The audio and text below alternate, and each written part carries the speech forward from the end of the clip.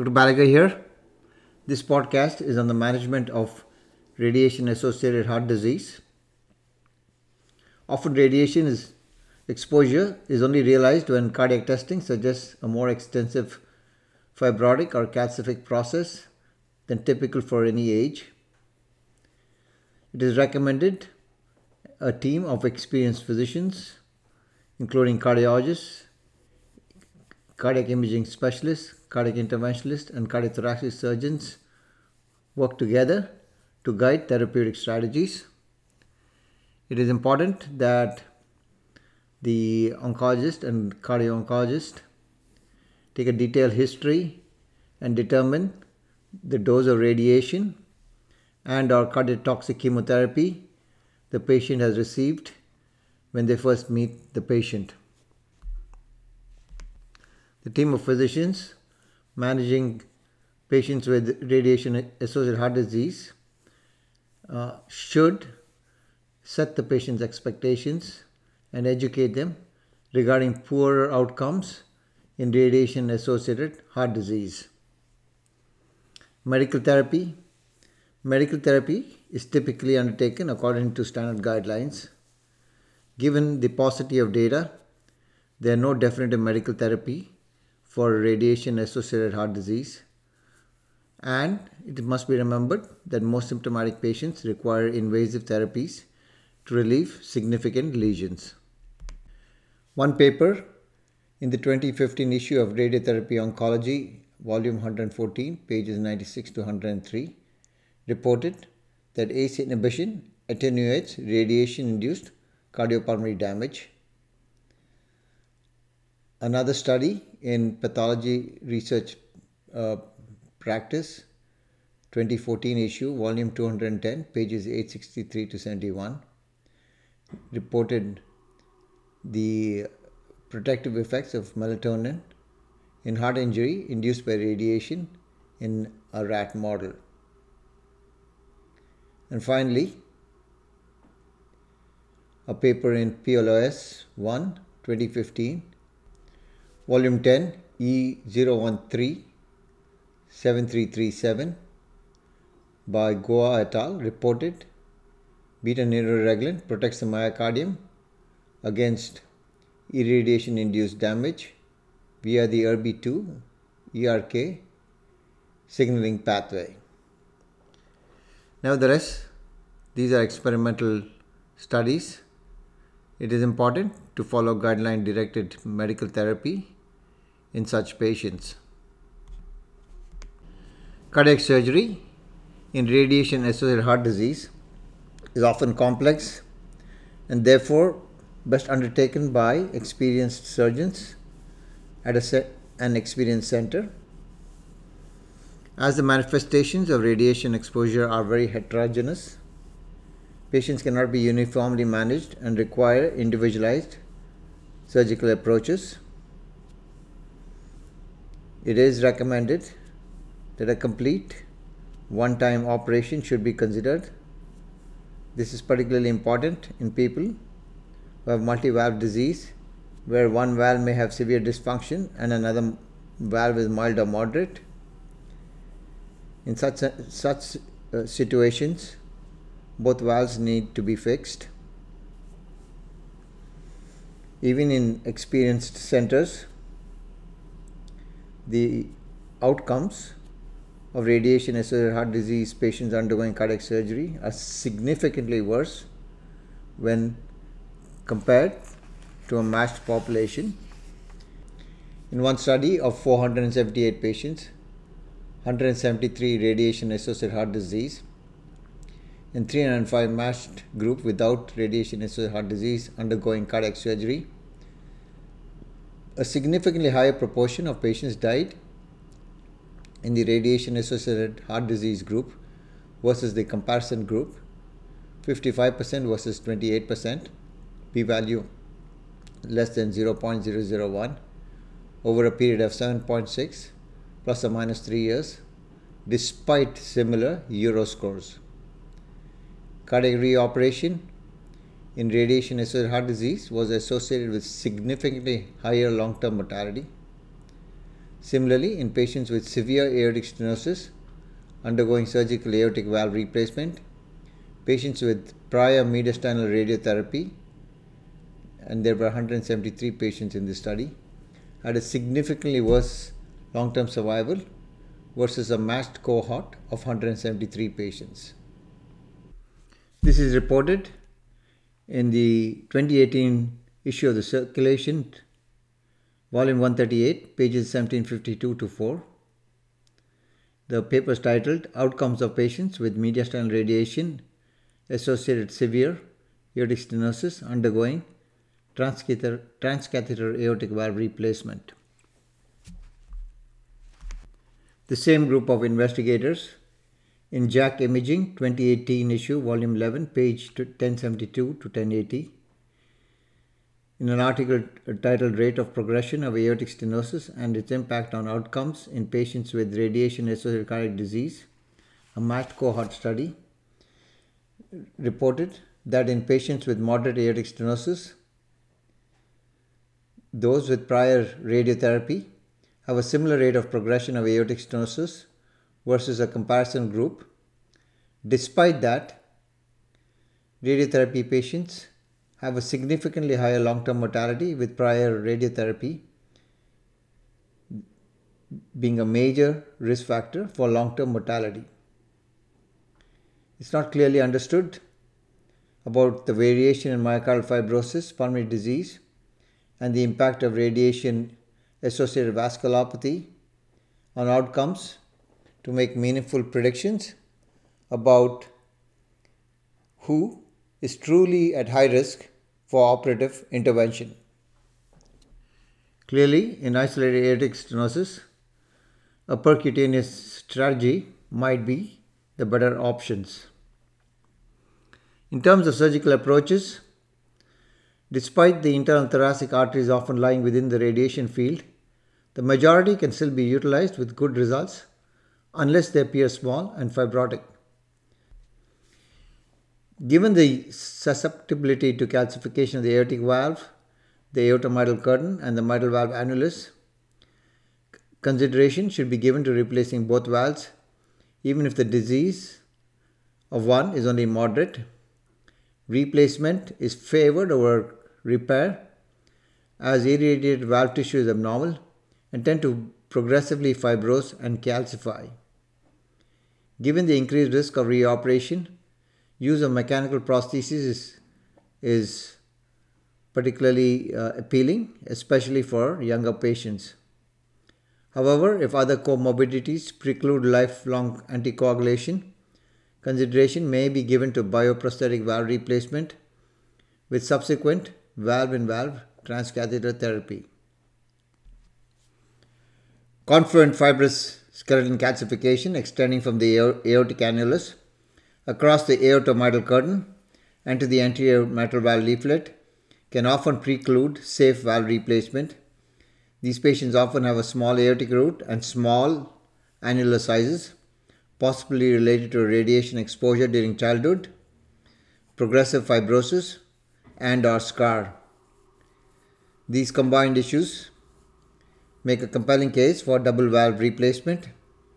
In addition, division of the aortomidal curtain and the anterior mitral leaflet also allows for better exposure of the posterior mitral annulus for debridement of calcification, placement of suture, and reconstruction.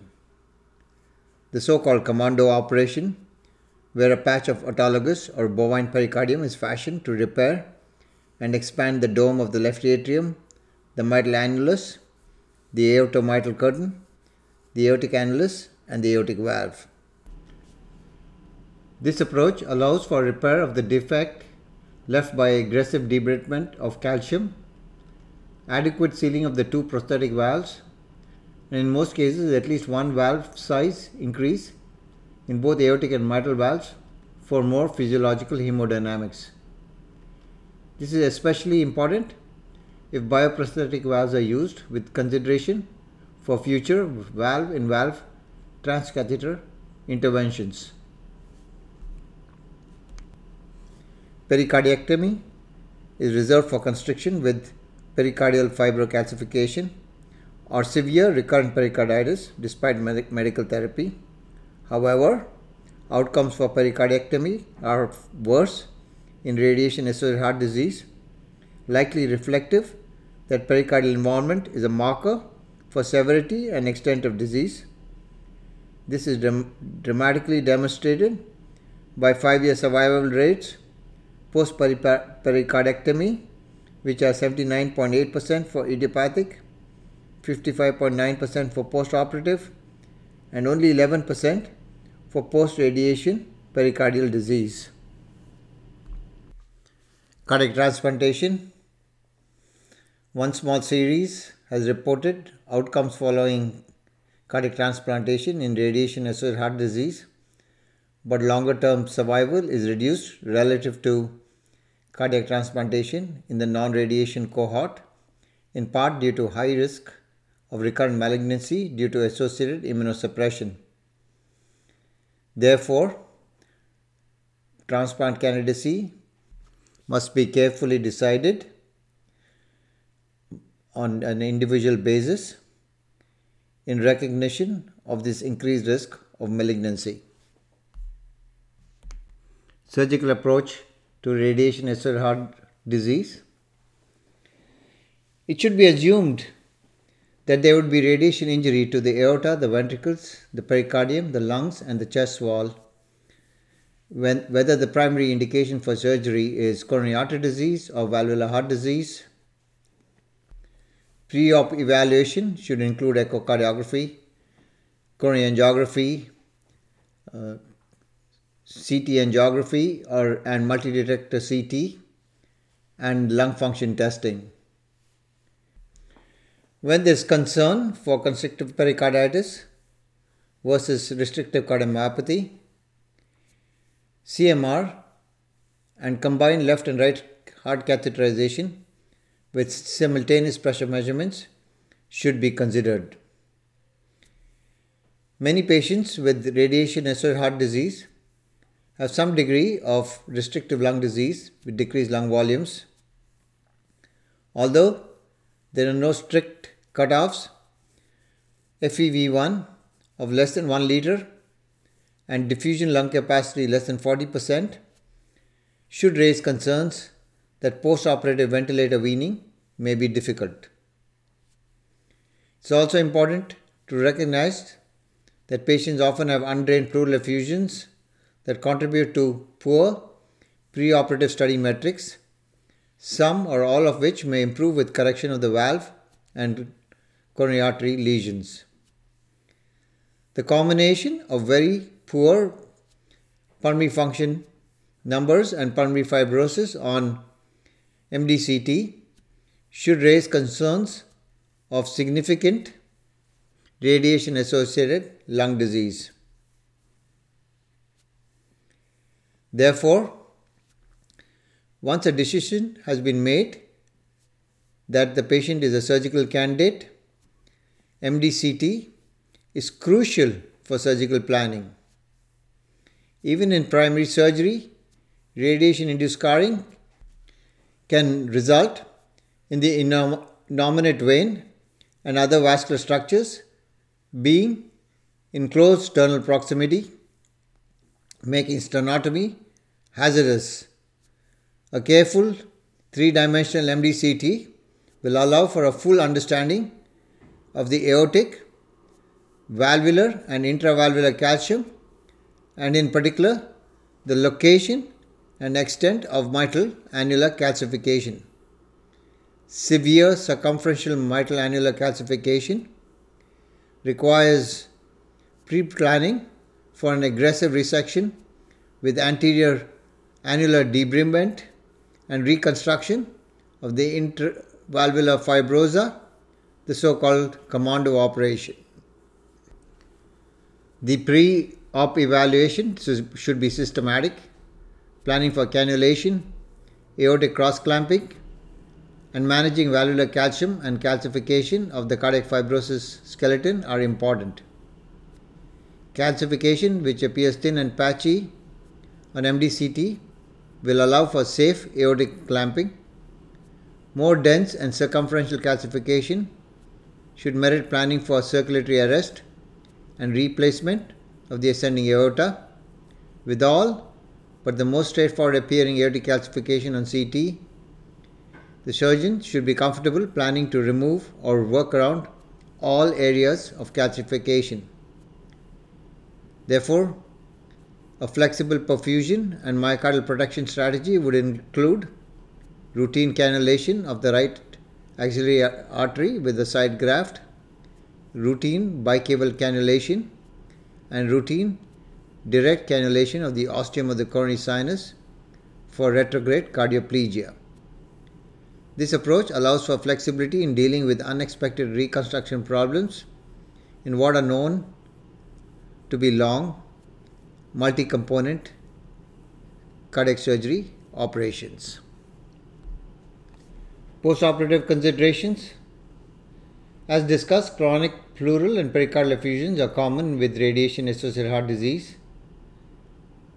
Although in most cases these are adequately treated with prolonged drainage, pleural effusions recurring up to a few weeks after cardiac surgery may require long-term soft drainage catheter.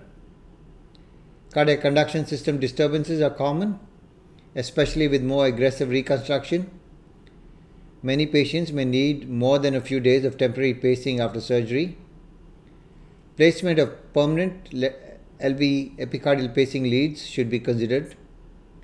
Leadless pacemakers is an option in patients with limited venous access.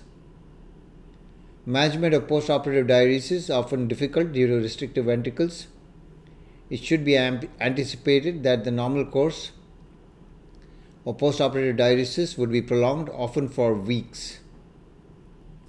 Postoperatively, beta blocker therapy may need to be initiated with caution because radiation-associated heart disease patients are often rate dependent for cardiac output because the ventricle is limited by fibrosis and varying stroke volume. Higher pacemaker heart rate should be considered for those patients who are dependent, and nodal blocking agents should be limited. Once again, redo surgery in radiation-associated heart disease carries a significant elevation in operative risk and morbidity compared with non-radiation-associated heart surgery, and therefore every attempt should be made to address all issues at the very first operation. Managing patients' expectations is critical, as recovery after surgery cannot be expected to confer near normal quality of life in all cases. Percutaneous techniques provide alternative management strategies in radiation-associated heart disease. Transcutaneous valve replacements may be used for initial intervention if surgical access is problematic or if patients are high risk due to significant comorbidities. It's also a useful alternative for patients requiring repeat surgery or with extensive ascending aortic calcification. Application of the technique to mitral valve replacement in radiation-associated heart disease remains limited and unvalidated long term. Transcatheter aortic valve replacement or TAVR for aortic stenosis should be performed according to guidelines. The anatomy of radiation-associated heart disease, including calcification of the ascending aorta, involvement of the coronary ostia, calcification of the aortomitral curtain with extension into the anterior mitral leaflet, a higher prevalence of severe conduction abnormalities, and diastolic and systolic dysfunction due to myocardial fibrosis can potentially complicate TAVR owing to the risk of injury to the ascending aorta or cerebral embolization in porcelain aorta, coronary obstruction in ostial disease, annulus rupture, pacemaker implantation, and low flow, low gradient physiology. Therefore, careful pre-procedural planning is required. In the partner study, that is placement of the aortic transcatheter valves 1B trial, and continued access registry. 85 of 369 patients, that is 23%, were considered inoperable for surgical aortic valve replacement based on technical ineligibility. The most common criteria for surgical inoperability in these patients were porcelain aorta in 42% and previous radiation therapy in 35%. In one study, the outcomes of 98 patients with radiation-associated severe aortic stenosis undergoing TAVR, post-procedural permanent pacemaker was required in 15% of the patients, and moderate to severe aortic regurgitation was reported in 8% of the patients. At 2.3 years, the annualized mortality was 8% per year, and multivariable analysis identified reduced LV stroke volume index as a predictor of increased long-term mortality. This is reported in Circulation 2018, volume 138, pages 1752 to 1754. The article is titled Outcomes of Patients with Mediastinal Radiation Associated Severe Aortic Stenosis Undergoing TAVR. Technical considerations of TAVR. Compared to SAVR, that is surgical aortic valve replacement, trans-aortic valve replacement performed via the transfemoral axis has consistently shown to provide superior or even similar outcomes in terms of mortality and stroke, as well as kidney failure, new onset atrial fibrillation, and major bleeding. Therefore, a transfemoral axis should be default axis in patients with radiation-associated heart disease in whom TAVR is being considered, as long as the vascular dimensions and anatomy demonstrate feasibility.